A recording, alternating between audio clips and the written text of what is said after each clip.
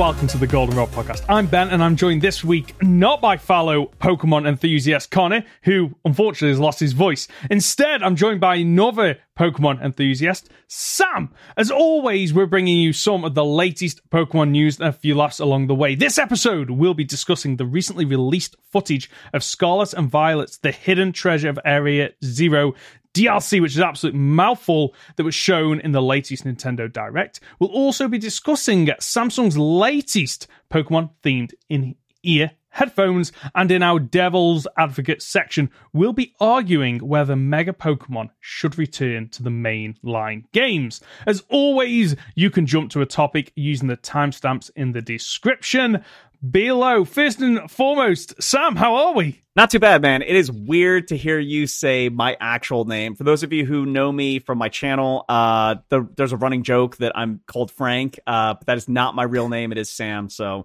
But, which I don't call you, Sam. I call you British. And I call you YouTube Hoenn. name is British. Yeah, exactly. That we call each other by our YouTube names, which is really weird. So just the fact that calling you Sam, which even when we do YouTube stuff and I don't call you British, I will call you Frank if anything, if I don't call you British because of the running joke. It's just absolutely bizarre, but it's good to finally have you here on the podcast because I know that you've submitted questions and comments in the past, and we've discussed it. And a long time ago when we were setting this up, we were discussing, you being the third host of this as well, but you had a lot going on, so me and Connor just kind of ran with it, so I'm glad we've got you on. Yeah, no, thanks for having me. First of all, I gotta say, big fan of the podcast. I've enjoyed. I actually do keep up with it. Before we started recording this, Ben was like, do you actually, be honest, do you listen to the podcast? I was like, yeah, I actually keep up with it. I really enjoyed the Gen 2 conversation about the, is it overrated or not? And shout out to, Connor. Hopefully you feel better soon, dude. And I'll do my best today, so I'll try. That's all we can ask. That's all we can ask. Let's move on to the first piece of news this week, that Samsung has released more Pokemon-themed Galaxy Buds that are very, very cute. So basically, these are just the cases that the in-ear buds come in. We've got a Snorlax face, we've got a Jigglypuff face, and then we've got Ditto, which is just full size because Ditto doesn't really have a face. It's just a blob, basically. And I'll leave a link to the photo down below so people can check this out. So you've got two basic versions. You've got the ones going for $99 and another more powerful pair going for $152. So what do you think of the design? Do you like them? Yeah, so I actually don't dislike the idea of having Pokemon as a cover for these the headphone case. I actually had a Game Boy Advance cover from my old AirPods. The only thing, and it was actually really cool. I love it. I think I still have it somewhere. The only thing for me is the choice of Pokemon that they chose. So, Snorlax is cool, but Ditto and Jigglypuff, I'm not saying we need more. I'm not saying we need more Charizard stuff or anything like that, but there are so many Pokemon. We're at 1,000+ Pokemon, and you chose Ditto and Jigglypuff. Really? That was my only complaint, but I don't know. It's a bizarre mix of Pokemon because I was thinking, well, why not go for either a fire, a water, and a grass starter. Because that is when you think of the franchise, you've got the three starters. Why not go for Pikachu? Because it is such a massive mascot in the series. And the only reason I can think that they've chosen these is just because they're quite easy faces to produce. Ditto's just a blob, so it's quite easy to create that.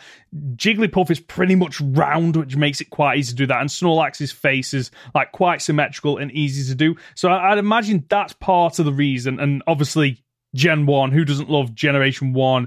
And these Pokemon are quite well known even outside of Generation 1. So I think the colours are quite pleasing as well. So they're the only reason I can think of that. However, this isn't Samsung's first attempt at doing this. They in May 2022 they did a Pokeball container, and it is a limited edition, sold out within an hour. So it is literally just the red and white Pokeball. It opens up and it's got the earpods on it, which I think I preferred the Pokeball, to be quite honest with you. I'm looking at, because like each of these Pokemon, the Ditto, except for the Ditto, they've kind of had to chop off a point and go, right, okay, this is the case. Whereas the Pokeball is just purely the Pokeball. Like, it's round. Yeah. It looks really good quality. It looks absolutely fantastic. I mean, the question I've got, would you ever use these? I thought you were going to ask me what would be my 3 Pokemon that I would choose to make out of these, and I actually have an answer for you, which we can get to that at some other point. But I don't know. Like, I guess the thing that sticks out for me with Ditto is, like, why choose a Pokemon without a head? Like, to your point, Snorlax and Jigglypuff have heads that you can make the face and it looks right. Ditto, you're just cutting its body in half. So it's, again, a strange choice. I do see what you're saying, though, with the generation. Like, it is Gen 1. Like, typically, Pokemon fans know these 3 Pokemon. I love the idea of the Pokeball one. I definitely, if I had this brand of headphone, I definitely would get the Pokeball one. I mean, like I said earlier, I had a Game Boy Advance one. I take my AirPods to work, and people commented a couple times, like, oh, that's cool AirPod case. But... yeah. So which three would you choose then? So I think honestly there's only one way to go with this. It's Lopunny, Gardevoir, and Vaporeon. I feel like there's no better trio that you can choose for that. There's certainly a demographic, the Pokemon fans that would like that. There definitely is, but I think they would be quite difficult to. I think it'd be a hot commodity. Very nice, very nice. By the way, you will have to show me that Game Boy Advance one that you've got at some point. Yeah. I'd love to see that. Let's move on to the main piece of news this week, which in the most recent Nintendo Direct, we got more footage of the upcoming DLC, the Hidden Treasure of Area Zero, which is split into 2 parts. The Teal Mask, which is arriving on the Nintendo Switch this fall, and the Indigo Disc, which lands later this winter. So we've not got long to wait. The trailer is roughly split into 2, although in terms of watch time, there is more time dedicated to the Teal Mask, which is the first DLC that's coming, but it's split into 2. So what we're going to do is we're just going to quickly break down some of the things that we saw in the first part, which is the Teal Mask, and then discuss the things that stood out to us, whether or not they are good or bad. Does that sound good? Sounds good. Okay, so the main takeaways for me is we get to see some of the overworld, including a mountain that bizarrely looks like a skull. You can see what looks like eyes, a horn, and some teeth. Now, I don't think that's a Pokemon or a Pokemon skull, but it's quite interesting that it looks like that. We also get introduced to some of the new characters. We have Kieran, who appears to be a young boy, and Carmine, who appears to be an older woman, and they're definitely related in some way because they have very similar hairstyles, whether or not they're brother and sister, mother and son, or, part of the same group that wanders around. We got new outfits and hairstyles have been confirmed. We get quite a few returning Pokemon, including Sentret, Apom, Gligar, Corphish, regular Wooper, which is quite nice. And then we also get to actually see in-game footage of the new Pokemon that are coming in, including Munkidori, Okidogi, Fezandipity, and Ogerpon. I think I've pronounced at least 2 of those right, but I'm sure someone will tell me that I haven't, because they are, it was Connor actually that told me how to pronounce it. I was like, okay, nice. That kind of makes sense. And then before we talk about what stood out, was there anything else that you saw that was like, oh yeah, I want to talk about that? So the one thing I'd be curious to know is, for me, and this is kind of I think I'm kind of filling in for Connor here with the whole theory stuff, right? Is okay. So if you notice in the trailer, there's I don't know if this is the 4th legendary. You know how there's like the birds in Gen 1 and then Mewtwo is the 4th legendary. So there's the one that's wearing the mask and it has like this star diamond. The the diamond to me makes me think there's somehow a connection between that mask legendary and the turtle. Somehow, I think that because of its design and how it's more of a, I think if I remember correctly, I'd have to look at it again. It's like the turtle shell is kind of like a diamond itself. I wonder if there's any correlation between that. But for me, the outfits stick out. It gives me very like Legends Arceus vibes, or Arceus, however you pronounce that. Yes. It gives me very Legends vibes, which I really like. I am not, and I'm sorry to all you diehard Gen 9 school uniform fans, but I'm not the biggest fan of the outfits or the uniforms. So to see these or this style coming in really stood out to me. I like it a lot. Definitely, this is one of my little bugbears with the Gen 9 is, you got your school outfit, which makes sense when you start school, but then when they go off and do your own thing, why would I want to wear my school outfit? I wouldn't. So the fact that we get the opportunity to change it into something that isn't a school outfit, really, really like the fact that they've done that. And then just talking on the legendary Pokemon, the one with the mask, which I believe is Ogerpon, and the whatever it has on the mask. So that looks a bit like a Terra Crystal, kind of. And then the legendary Pokemon, the big turtle one, which is called Terrapagos, I think. I've probably butchered that. That seems to have some kind of gem on the back, and I hadn't noticed actually the two different things. And what'll be interesting to see is how connected these two pieces of DLC are, because the DLC for Sword and Shield, there was no real like connecting threads between the two outside of you just exploring another part of Galar. There wasn't any overarching narrative that flowed through. So it'd be quite interesting to see if this is the case for this. The fact that it's called the Hidden Treasure of Area Zero, and yet you've got these two elements which don't really seem to have anything to do with Area Zero at this stage, gives me hope that they are connected in some way. I'm hoping. Yeah, agreed. In terms of what stood out to me then, Poochyena has never looked so good. Like, the fur on this Pokemon, like, Poochyena is one of those Pokemon that Gen 3 I really didn't care for. I just didn't care for it whatsoever. But seeing it like, some Pokemon look better as a 3D model. Poochyena has got a massive blow up. It looks amazing. It looks fantastic up close. The fur looks beautiful. So I love seeing that. I loved the part of the trailer where they're in some kind of swamp and you see the Wooper and then a Yanma flies overhead and it looks absolutely beautiful.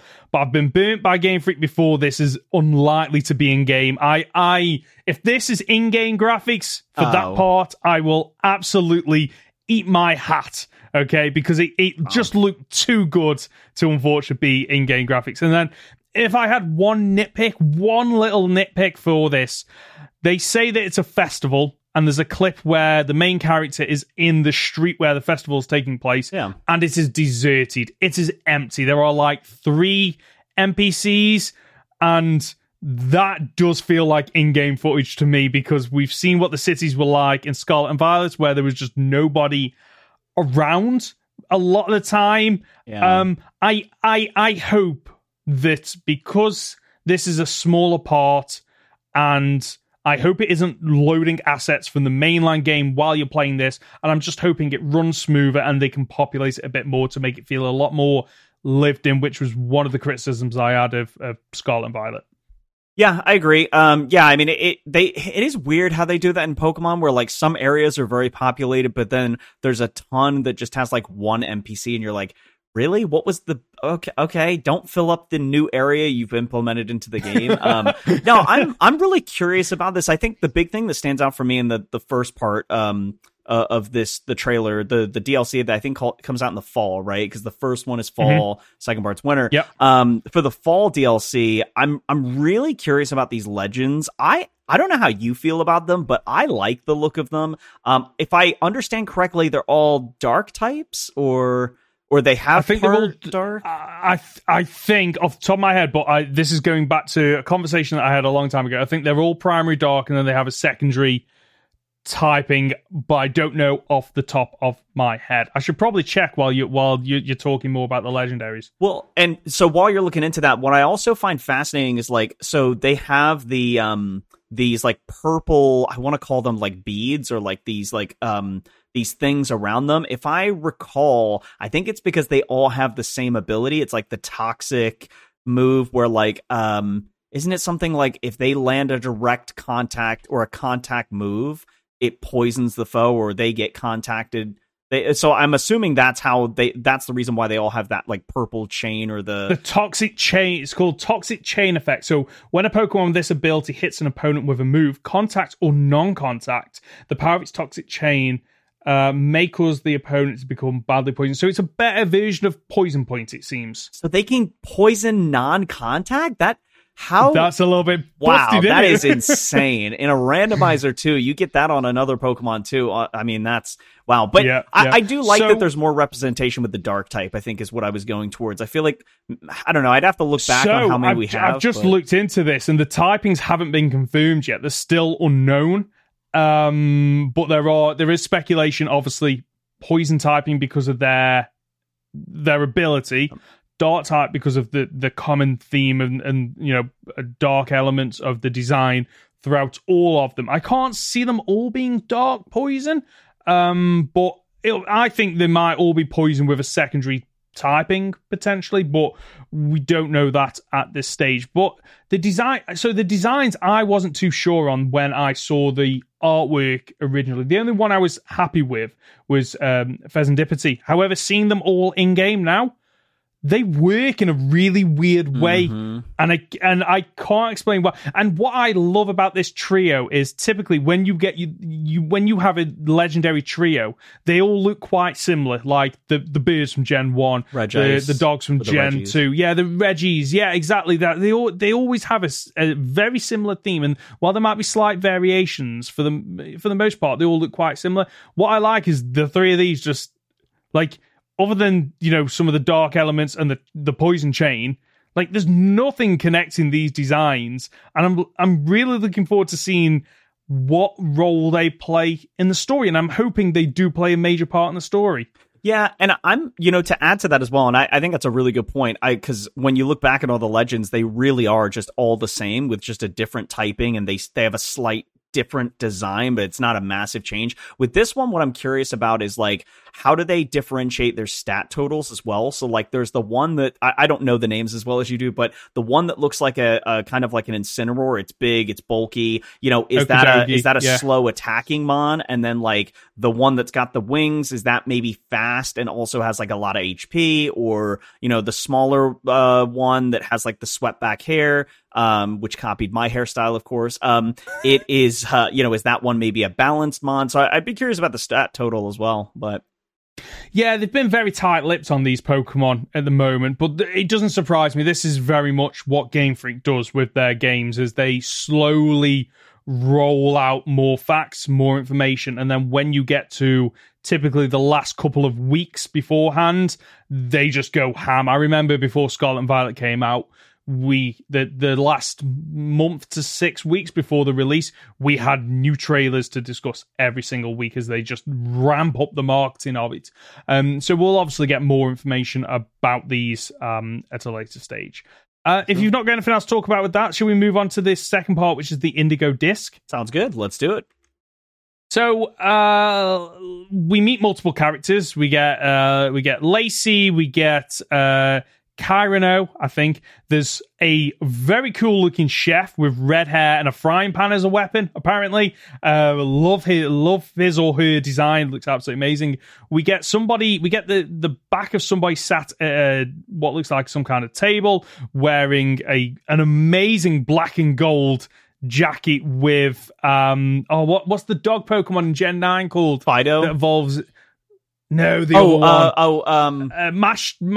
Mischief, yeah, something like that. Yep, you got it. Yeah, whatever the first form evolution of that jacket looks absolutely amazing. I'll be gutted if we don't get to see that. And I think my biggest takeaway from this is that I thought the Indigo Disc was going to be some kind of gimmick, some kind of item, but the Indigo Disc is looks like an underwater park. Yeah, that's what it looks like from what you can tell. And I'm curious, is it more of like a battle arena? Because when you go through the trailer, it starts off and like your character runs on this bridge, and then you go into the cutscene where there's like a battle in an arena. So is that all that it is, or does it expand into a whole other separate water island? So yeah, what it looks like, because I managed to take a screenshot of this, is that there is a part where it shows a crossing of 4 biomes. So you've got one that looks like deserty, you've got one that looks like a mountain range, you've got one that looks like a tundra, an icy tundra, and you've got one that looks like mountains with waters, beach, and your typical grass, and they all meet in one point, which is this cross shape. So I've got a feeling it's going to be a combination of the two. One part of it is, you can get to go around, you get to see all these Pokemon in these different biomes, and then there is probably some kind of, like, say, area where you can battle, because I did notice that as well in the trailer. And then the other takeaway is that we get to see in-game footage of Terrapagos, I think it is called, which is the turtle Pokemon, which has all the different typings on its back, which is theorized to have something to do with the ability to terrestrialize in this game. And like, it doesn't give that much away in terms of what this is, where it is. And again, the thing for me is, how do either of these two trailers connect with the title of The Hidden Treasure of Area Zero? That, like, I can understand if it was just the hidden treasure, because the whole premise of the game is go out and figure out your treasure, which might be, going out and taking on the Pokemon League. It might be going out and helping your friends. I could understand if this DLC was just called The Hidden Treasure, because it'd be like, the hidden treasure is like, this is another way you can experience the game, but it was hidden in the mainline game. So it makes sense, but I just don't understand why they've included Area Zero. And my hope with this is that we do get to discover more about Area Zero, because it's one of the parts of the game where I wish we got more of Area Zero, because it is such a interesting place to go, and it's just a shame that you don't get to go in the mainline game, in the main game, until the last 2 to 3 hours, and you're rushing through it the first time. You don't get to explore it at your own pace. So I would love that these two games, these two pieces of DLC, connect more with that original vision of Area Zero and finding out more. Yeah, I'd be curious to know, to what you just said about like how the two DLC, it not only incorporates Area Zero, but like, does it open up anything in the mainline story? And also too, when it talks about the treasure, so is there something that is only obtainable through the first part of the DLC and then the second DLC, and maybe maybe it's 2 pieces of treasure that combines to unlock something else? I don't know. I'm really curious as well to find out what that is. It's funny that you say that, actually, because I don't know how much you know about the new anime that has come out. So I've not watched it yet.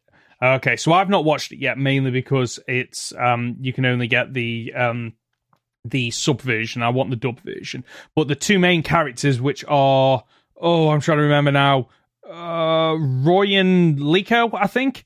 So one of them has a pendant of some kind, and the other one has an ancient Pokeball. And the fact that they have them in the anime, which is linked to Scarlet and Violet, and the fact that in the anime we've actually seen a version of Terrapagos, which is like a baby turtle kind of version, makes me wonder if, like you said, there's 2 key items, one that you get in each game, and then when you've got both, you find out more about Area Zero, what went on at Area Zero, what is currently happening at Area Zero. I really do hope that these pieces of DLC expand Scarlet and Violet, because while I love the DLC in Sword and Shield, they don't really expand the story of the mainline game. Yep. Like the Isle of Armor literally does it. It introduces a couple of new characters, a couple of new Pokemon, and that's about it. Other than, they open up the tournament, which you can get other characters to come along in. And then the second one gives you an extra piece of story in terms of Galar and what went the Crown Tundra, like a little bit extra story, but it doesn't help to elevate the base game, and I'm hoping that this helps to elevate the base game by presenting or finding out more about Area Zero and tying it all together. Yeah, and I'll be curious as well. So the turtle that, again, I'm terrible with names, so I'm really sorry, but the turtle that has all the different types on it in parts of its shell, right? So my questions would be like, does it evolve?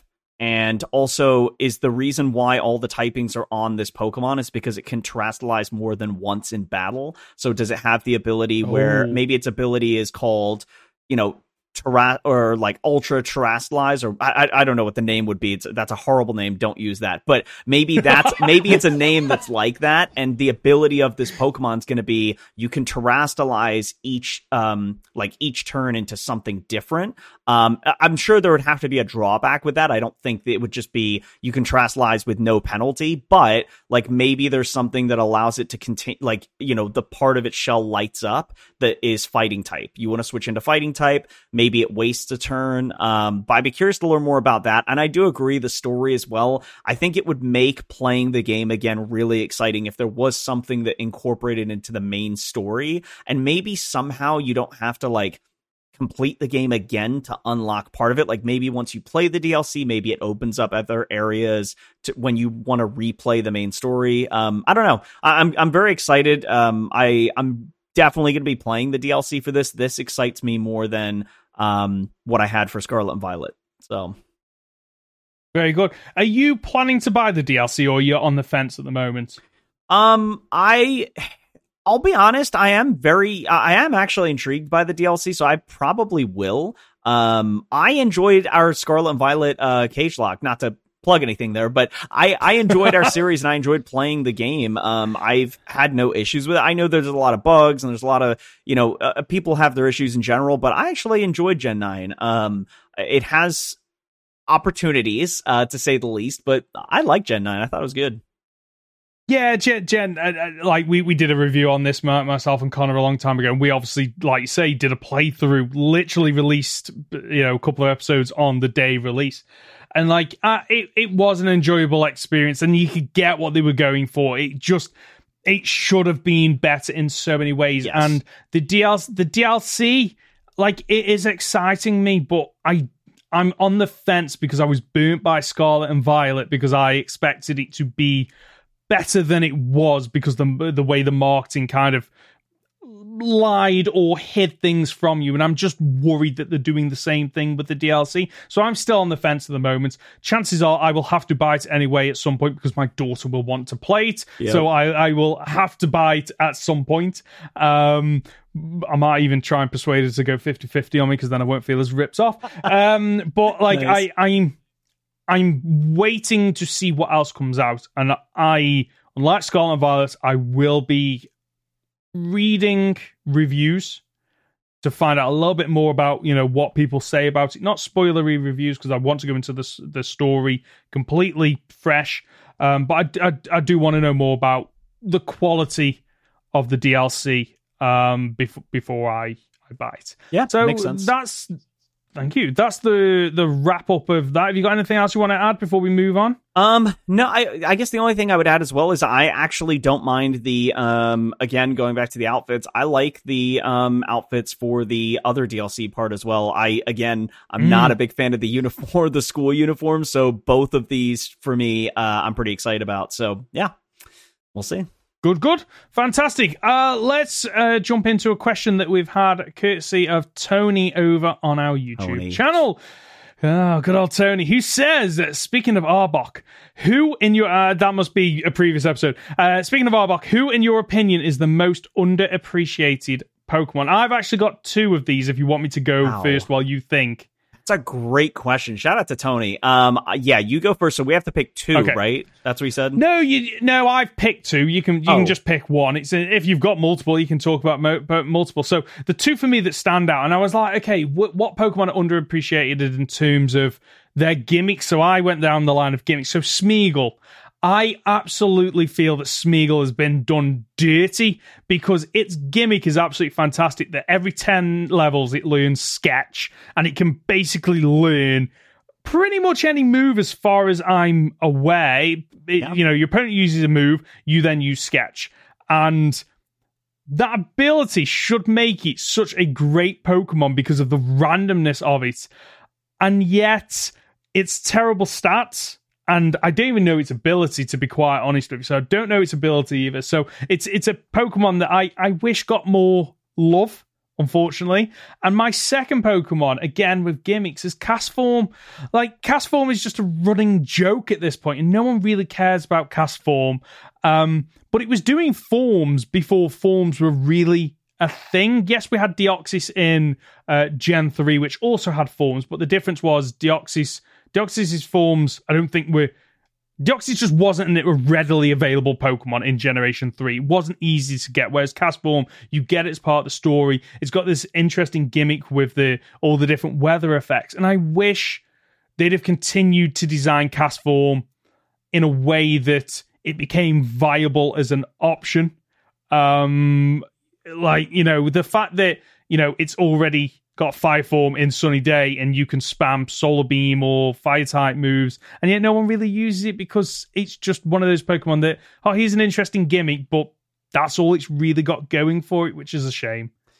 Interesting. So, okay, so we're going for, like, the very specific thing in terms of, or at least that's how you've gone with, like, the Pokemon that's not I've good. Gone. You don't have to. So I think for me, man, it's tough without, like, looking at a Pokedex and, like, going through the list. I feel like there's a bunch of Pokemon that, when I play Radical Red, I feel like there's Pokemon that people are like, oh, that's not very good. And I'm like, are you kidding? I love this. It's a great mon for this and that and this.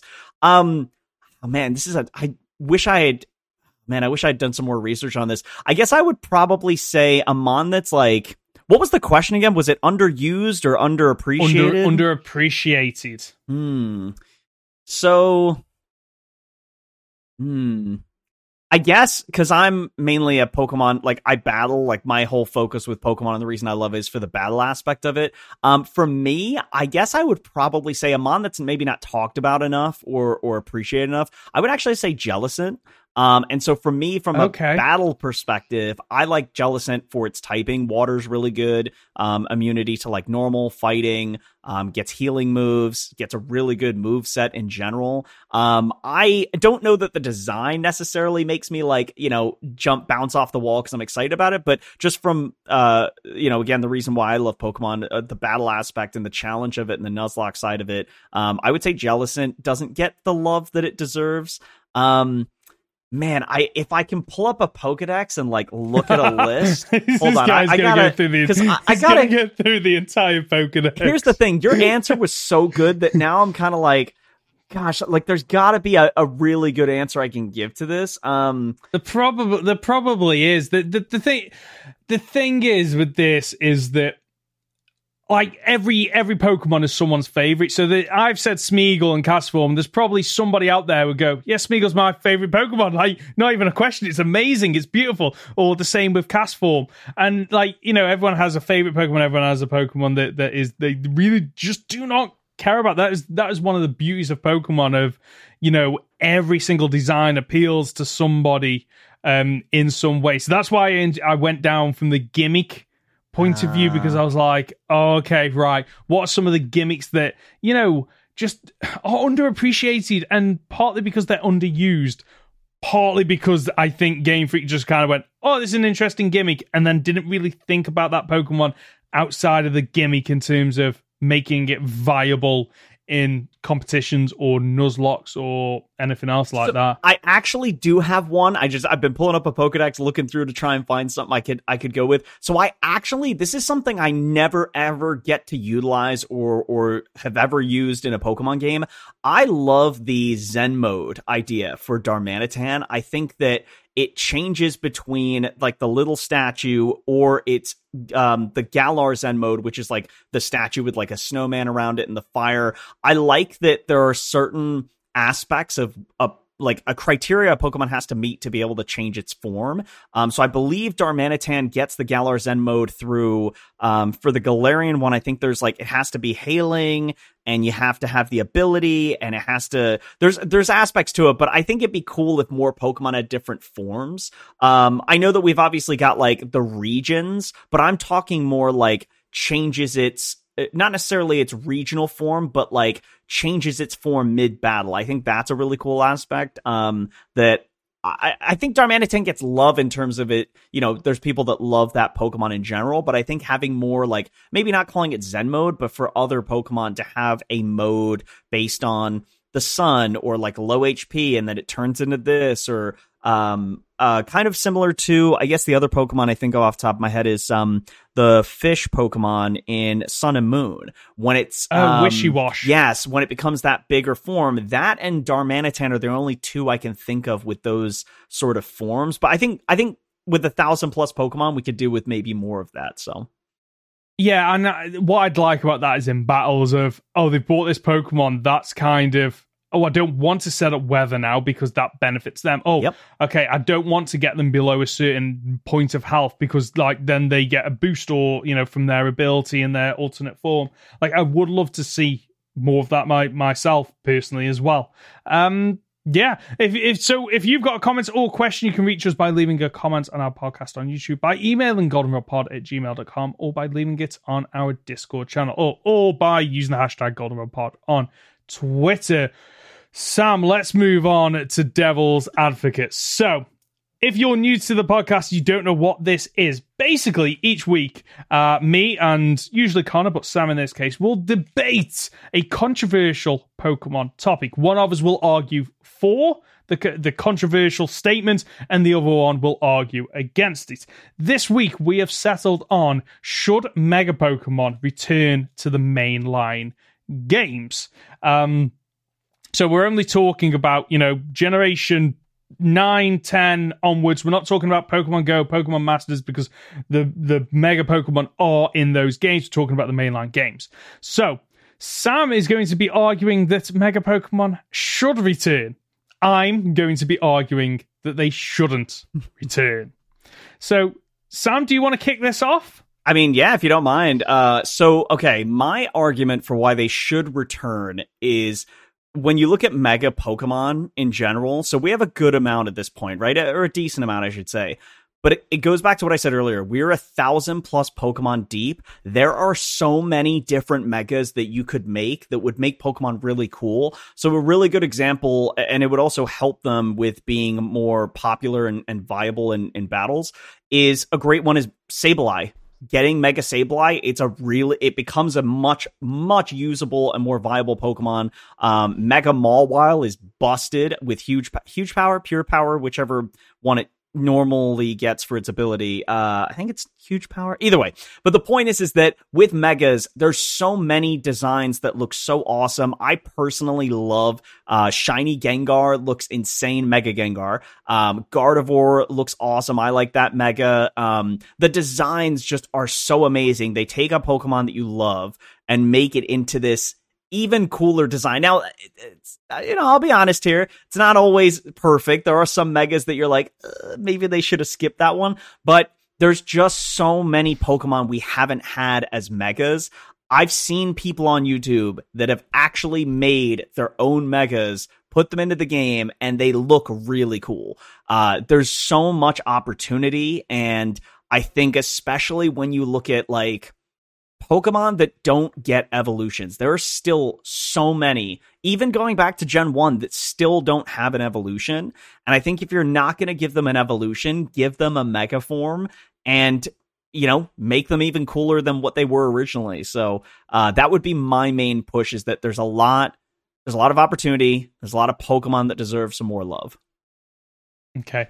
So I think the reason they shouldn't return is, unfortunately, they've had their time, they've had their day, and I think we as fans want Mega Evolution back because they took it away from us. And that's the only reason why. I think if Mega Evolution was still a thing and the main gimmick throughout all these, games, and we didn't get Gigantamax, Z-moves, and terrestrialization, I don't think we'd care that much about the Megas, unfortunately, because Megas just don't work in terms of you've allowed one Mega in a battle. You have to hold the correct stone, which takes away some of the viability of these Megas in Pokemon battles. I mean, that's the same thing with terrestrializing. You can only terrestrialize once. Yeah, same thing with Gigantamax. But what I like about them is that you can still hold items when you are having to terrestrialize and use Mega Evolution, so it's a lot more competitively viable. What I like about terrestrialization and Gigantamaxing and Dynamaxing is that pretty much every single Pokemon can do it, whereas Megas just kind of feel like, oh, let's just pick the favorites. Like, there's no coincidence that, X and Y are coming out. Right, it's on a brand new console. How are we going to get people involved? You get to pick 2 lots of starters. Oh, we get to get Charmander, Bulbasaur, and Squirtle again, playing on nostalgia. Oh, yeah, and they get to have Megas. And, the fact that you get 3 starters and you get 4 Megas, like Charizard twice, Mewtwo twice, trying to edge the bets of, oh, if you don't like that Mega Evolution, we've got this other Mega Evolution for you. As if, like, for me, the Mega Evolutions were never about, okay, let's add viability or extra diversity with these Megas. It just very much felt like, oh, let's use this as a marketing mechanic to get as many people as we can into buying back into Pokemon that have moved away because, oh, look at all these there's no coincidence that the majority of Mega Pokemon are Generation 1, some from Generation 2, some from Generation 3, and then I think, 1 from Gen 5 and 1 from Gen 6 off the top of my head. And I think there's more than that, but I get what you're saying, yeah. But it was predominantly Generation 1, which makes you think it was just a marketing gimmick. And unfortunately, while I will admit that a lot of the designs are absolutely phenomenal, some of the designs are some of the best Pokemon designs we've had in a very long time, I don't think they change up enough. They just give, here's better stats for the most part, but the majority of Mega Pokemon, they retain the same typing with the exception of a handful that the typings change. Most of them just get the same typing, and what you get from them typically is just better stats. Whereas at least with Dynamaxing, Gigantamaxing, and terrestrialization, there are strategies around those, like terrestrialization. Oh, you get to change the typing completely. It's a fantastic mechanic that keeps you on your toes. And Dynamaxing just gives you a boost all round, but it's only for 3 turns as well. That allows you to play around that in terms of, okay, I just need to stall for 3 turns. Okay, their Pokemon is, un-Dynamax. Well, now I'm going to Dynamax and go on the offensive. Whereas Megas just felt a lot like, you get to Mega evolve one Pokemon in a battle, which might not actually help you, might actually hinder you in some regards because you can't then give them a better item. And some Mega Pokemon are actually worse for it. Like Garchomp actually becomes slower, bizarrely becomes slow, which actually hinders it. I'm trying to think what other. So if you'll let me rebuttal that. So okay, so go on. So one of the things you had mentioned was like the they don't change enough as Megas. Pikachu just gets fat. So, like, the design for Dynamax isn't perfect either, and while I do like certain aspects of Dynamaxing and Terrestrializing also, if you want to talk about how Megas don't change enough, Terrestrialization literally just turns them into a crystal with a flower, fire, or a piece of water, a bottle of water on their head. Like, let's be honest, like, if we're talking about changing how they look, Terrestrialization and Dynamaxing aren't perfect. Snorlax basically gets New York City Central Park on his stomach. Like, let's be honest, right? Like, the designs, some are good, for Megas, and some are bad, but the same thing for Dynamax and Terastallizing. The one thing I would say too, because you mentioned about like a held item, right? So I guess it comes down to, what would you rather have? A Pokemon that can have a held item and become strong for just 3 turns, or a Pokemon that doesn't get an item, but most of the time boosts its stats enough to make it so busted that it is hard to play around and kind of to deal with. And yes, obviously not having a held item because you use the Mega Stone can be a hindrance. At the same time, like the change to the Pokemon in terms of his stats are so big sometimes that it's worth it to not have that held item. And in some cases, you could argue that it's useful depending on moves that are being used.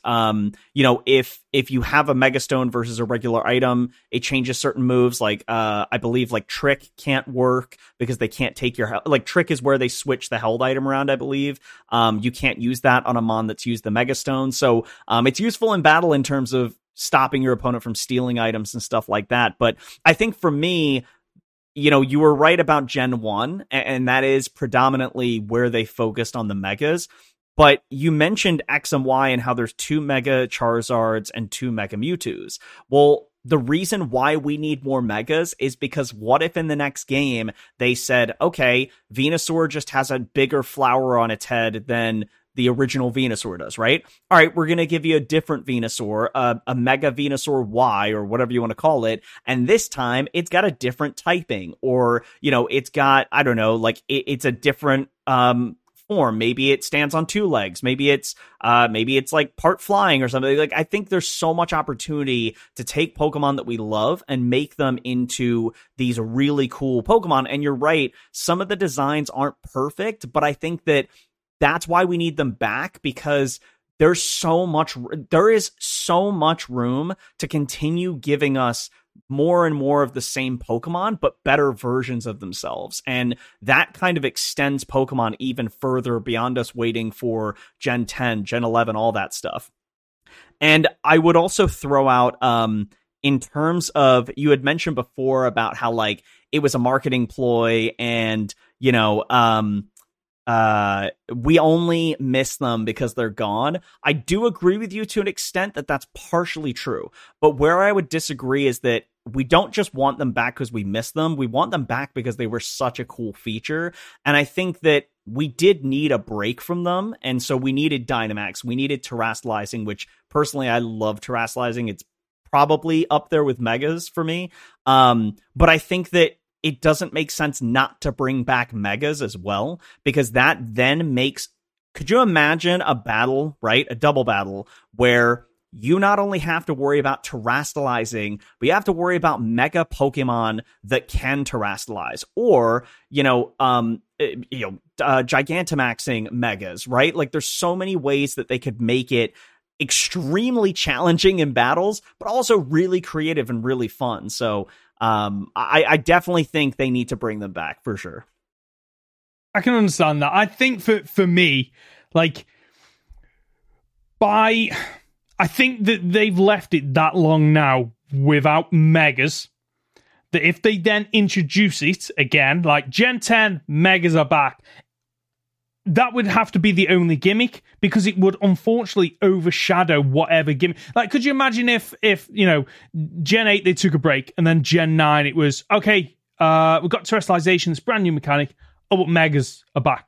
Everyone would just be talking about Megas. All the news articles would be about Megas. And unfortunately, that's why they shouldn't return, because it will just overshadow whatever the new gimmick is. And Terastallization, I wasn't sure on Terastallization when it was first announced. I was like, okay, it doesn't look great, sorry. And you're absolutely right. Like, the fact that they just get a little bit of a hat and get a little bit shiny, like, it's not great. It's not a great design, but I can understand why they had to go down that route, because of the sheer amount of work if you were to do a custom Pokemon for each typing, for each Terra type, it'd just be overkill. But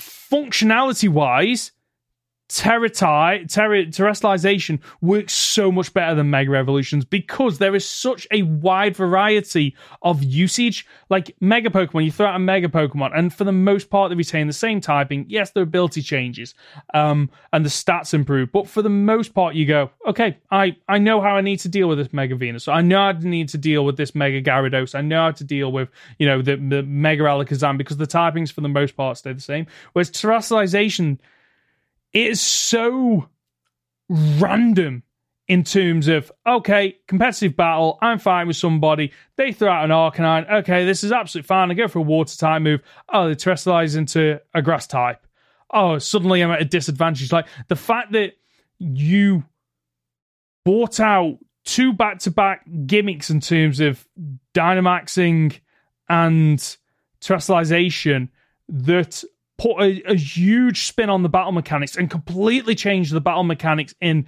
a revolutionary way.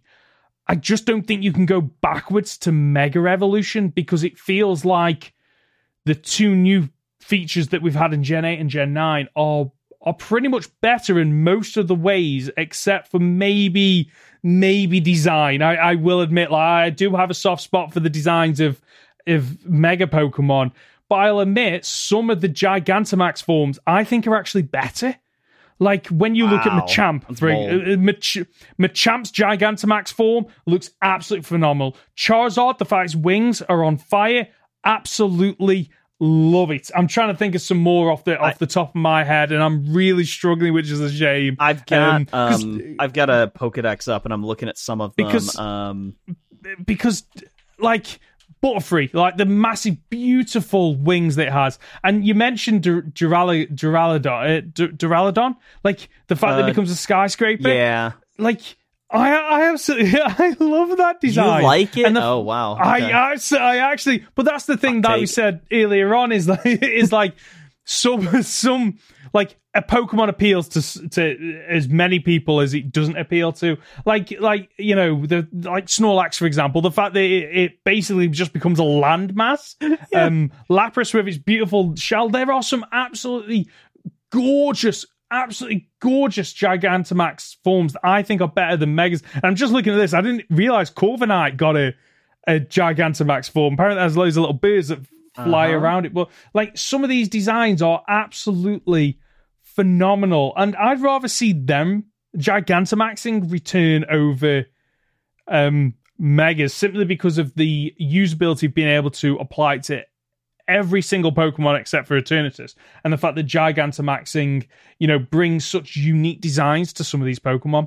I think the only thing I would add to that is, so you are technically right about, like, there are, for the most part, Megas don't change their typing, but a good example would be like Altaria goes from Dragon Flying to Dragon Fairy. So and that is a limited example, right? Or a rare example, but you've also got Absol Dark to Dark Fairy. So you now change up, if you Mega Evolve the opponent, if they've gone for a dragon move on Altaria, it becomes Mega Altaria, it negates that. So it has that similar effect that Terrestrialization has, right? So you have a Garchomp on the field, you Terrestrialize to Steel, the Fairy Pokemon now does it's resisted to the Fairy type attack.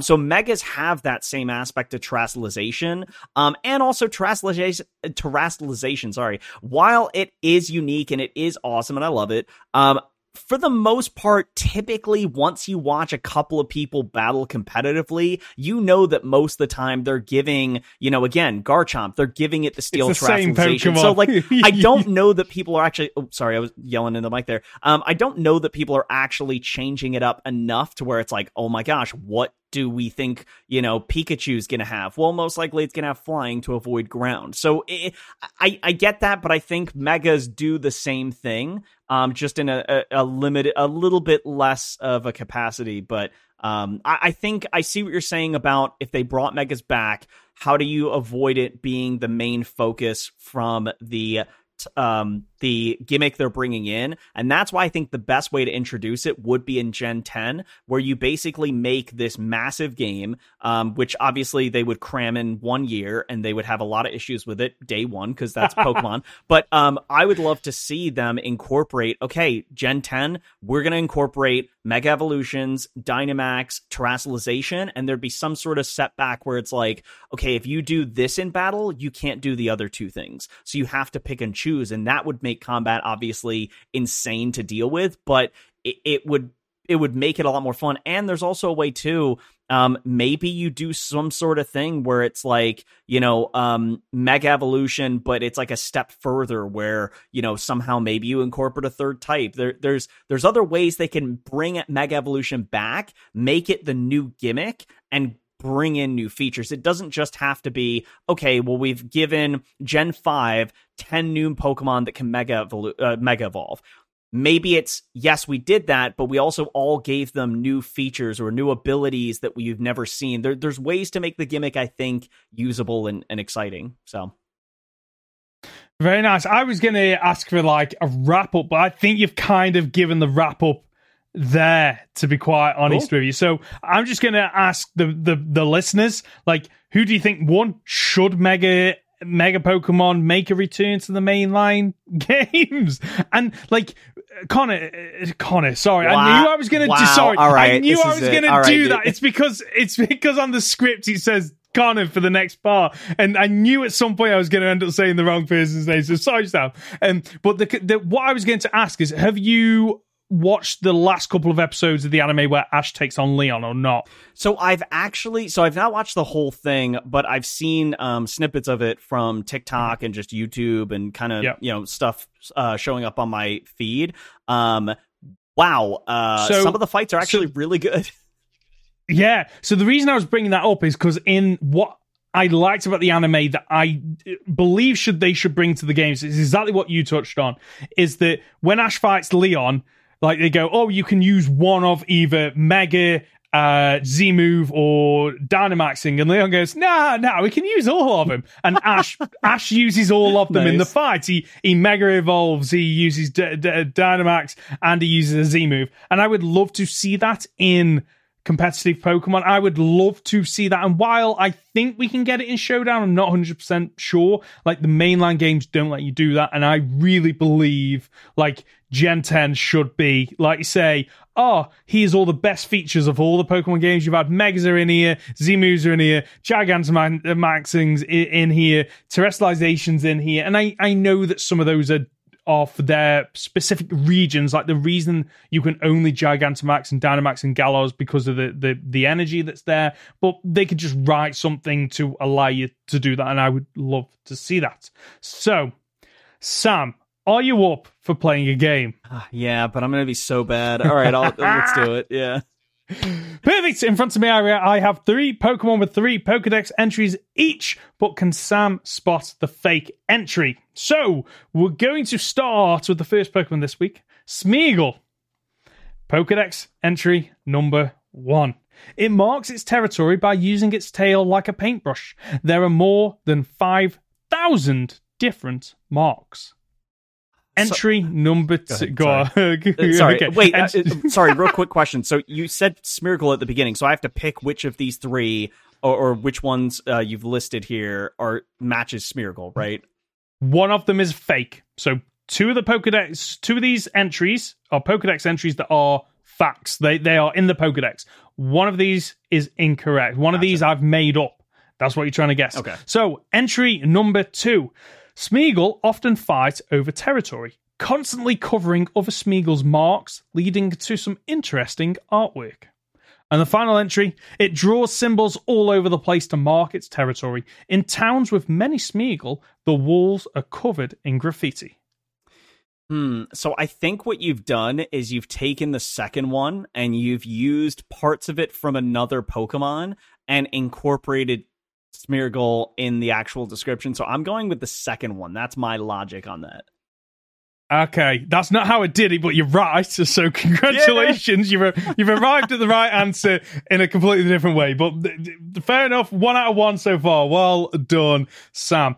On to the next Pokemon, Castform. So, entry number 1. Castform's appearance changes with the weather. This Pokemon gained the ability to use the vast power of nature to protect its tiny body. Entry number 2. Its appearance changes with the weather. Recently, its molecules were found to be just like water. And the third and final entry. Weather affects its cellular structure. Artificial changes in the temperature do not change Castform's appearance. I think it's got to be the third one, because the way you read that, it doesn't sound like it. There's something about it. The wording is giving me vibes of it's not an entry. Just there's certain words that were used there. I'm going to say entry number 3. Well done. Yeah, really? Well done. I thought you said you weren't going to be very good at this.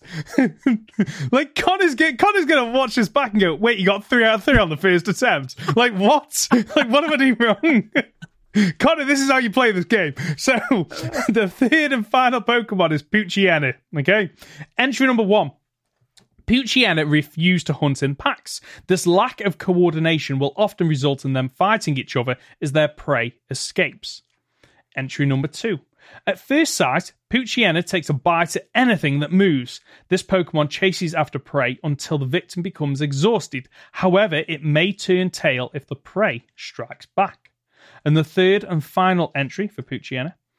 Poochyena is an omnivore. It will eat anything. A distinguishing feature is how large its fangs are compared to its body. This Pokemon tries to intimidate its foes by making the hair on its tail bristle out. I think I've heard that third one. I feel like I recognize that. Can you I can read them out again if you want. Can you read the first one again? Sure. Poochyena refuse to hunt in packs. This lack of coordination will often result in them fighting each other as their prey escapes. A clumsy Pokemon that travels in a pack? I'm going to say the first one. That doesn't make sense. You got well done. No way! Well done. That's how it's done, apparently. Well, yeah, I'm serious. You got all 3 right. Well done. What do I win? You win bragging rights. Well done. You can write down in the comments down below, tag Connor in it, and let him know that you are the master of this game. So well done, Sam. You got 3 out of 3 on the first go asking. Just don't come back on the podcast, and you'll have the perfect record. Like, you'll never lose this record. Okay, so well done. So I shouldn't say that you paid me and to get these questions right, and you gave me the answers in advance just so Connor can't have a better record than me. Should we not talk about that? I don't know why you'd say that, because it's obviously not true at all. I did not pay you at all. Right? Yeah, this part will not be in the podcast. We've had another question in this week from Connor, funnily enough, because I wanted to make sure he had a part on the podcast despite not being able to be here, unfortunately. So he asks, now that we've had curries and sandwiches in game, what Pokemon would taste the best and how would you serve it? So I misread this question.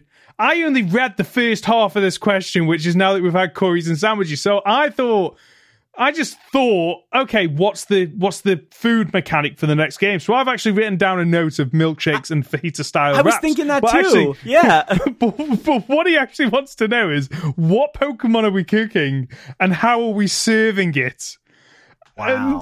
Okay, I'll let you go first on this. I have no idea. So the easy answers are obviously Pokemon like Tauros and Miltank, which have real life equivalents. And I'm pretty sure we've seen a Magikarp like chopped up in the anime in the very first season. But I kind of feel like I want a list of Pokemon that we could potentially like go through and figure out, okay, what would, because like actually bug Pokemon, like people eat bugs in real life, like you deep fry them or whatever you do, and actually like I feel like there's something about Scizor, or no, not Scizor, Scyther or Heracross that I feel like deep frying them, they might be quite tasty in a really bizarre way. I'm trying to think what else would I could see that. Good. I think Scizor would be a little bit of a metallic a nasty kind of meal to have. So I wouldn't go with Scizor. I guess, oh man, because when you were reading the question, I was thinking the same thing. Like, oh, okay, we've got to figure out like a type of food, like a milkshake or something else. But no, we're just cooking Pokemon. The one thing I was thinking of was like, if you want something like super meaty, like a Wailord, there's a lot of it, and so you could maybe like, I don't know, like grill it or something. But where do you draw the line? Because so the Pokemon that have real life equivalents are like, yeah, that's just normal. But am I a bit sadistic? I was like, yeah, I wouldn't mind trying a Machamp. Like, do you not think that's a bit weird because of how like Jinx? It's so humanoid that does it cycle back around to being cannibalism? I know it's a Pokemon, but it's a good question. I'm looking at a list right now. I think there's some really good options. I mean, yeah, it goes back to like all the fish Pokemon are obvious, right? So you'd eat like, things that have like the scales and stuff. That makes sense. I'm wondering for like, trying to see. So I'm torn on this. One I've got is Galarian Ponyta, because there's just something about that I can imagine it being one of those things where, oh, you've chopped up one of these Pokemon, you served it to me. This is disgusting. I'll try it, and then just being like, this is the most magical thing I've ever tasted in my life, and just falling in love with the taste of how that Pokemon tastes. I don't know about you. I like mushrooms. I eat them with different meals, right? Shiinotic, it has a fairy aura to it. It's got like there'd be like a, I guess, flavor to it because it's got a lot of spore moves. I like mushrooms, so maybe you could make it on a sandwich or something. This is not a question I'm used to answering, so I have no idea. I think I'd some of them. Go... Oh, you know what? The easy answer as well could be Flapple or Appleton, because it's like an apple pie. So that works. That works. And then there are some Pokemon I just can't see, like Probopass. It's Rock and Steel. Like you're not in that. Ghost types. Like, how do you even eat like ghost types? It just doesn't. I just don't understand how that would work. And I'm just probably doing the same as you, scrolling through the list of Pokemon, and like the obvious ones are like Ducklet. It's just a duck, or Vanillite's kind of like an ice cream. So with that, you know what I just thought of? You made a great point about ghost types. I imagine it'd be like dry ice. You know how it's like you can kind of not necessarily taste it, but like it's potent enough to where you can like feel it and smell it. It's strong enough. So I wonder if you like, I don't know, bit into like Spiritomb or like sucked in Spirit. Okay, we're getting into a weird spot here, but if basically I'm saying if you suck on Spiritomb, maybe you get some like flavor. I don't know. We're going in a weird way here. But yeah, no, I wouldn't eat a Rock Steel type either. I don't know. I think Wailord, Appleton.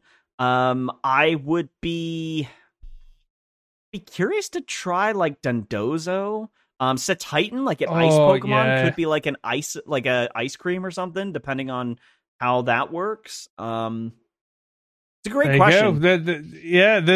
There are your answers, Connor. So we're getting towards the end of the podcast. Is there anything, Sam, that you want to plug over on your channel? Yeah. So right now, myself and Professor Hoenn, aka Ben, we are doing a Pokemon 3-way versus in Pokemon Emerald Crest, which is a really hard version of Pokemon Gen 3. So go check that out. But I've also got 2 solo Let's Plays going on. I am currently uploading for the Star Wars Survivor Let's Play that I'm doing, which is a ton of fun, and Ni no Kuni, a blind Let's Play of that. So go check it out if you like those games. Very nice. Is Jedi Survivor as good as, if not better than the original? It's hands down better. They improved every part of the first game. I am a really big Star Wars fan. I wouldn't say I'm like the biggest around, but I love Star Wars, and the first game for me hits really hard because I am a big fan of the lightsabers, the Force, and the dark side, and that's what these games. That's what both these games give you. I'm not one of the people that loves like the space shooting. Like I don't hate it, but it's not what I come to Star Wars for. And so in the first game, they gave you a lot of the Force, lightsaber fighting. And in the second one, they improve all of the combat, which I already loved. They improve the Force abilities, the boss fights, the story's really good. So yeah, very, very fun game. Good. I wanted to check it out. I've got such a long list of games that I need to check out, and that is one of them at some point. I don't know when I'll get around to, but one day I will. And that's the show for this week. If you've gotten this far, you're just a top dollar, aren't you? Sam, where can we find you? You can find me at my house at my address, which is in the description down below. The description down below. But no, you can find me on YouTube, which is my name is The British Eagle. Some people call me Beagle, British, or Frank. You'll have to ask other people about that. And you can find me on Twitter as well, British_Eagle. And then also my Discord, which I'm assuming you can also find on my YouTube channel. So, yep. There you go. And we'll put all those in the description down below so people can, hopefully come along and, subscribe to this guy. Subscribe to him over on YouTube. And subscribe to us as well on YouTube. I'm Ben. You can find me as Professor Hoenn Gaming on YouTube and Professor Hoenn on Twitter. As for the Goldenrod Podcast, you can find us on the usual platforms. Search for Goldenrod Podcast on YouTube or on your usual podcast app. Leave a like on YouTube or a 5-star review if you're listening as a podcast, just like Sam's going to do after this episode. And we'll be back next Friday for another week of Pokemon podcast content. See ya. I don't know. What do I do?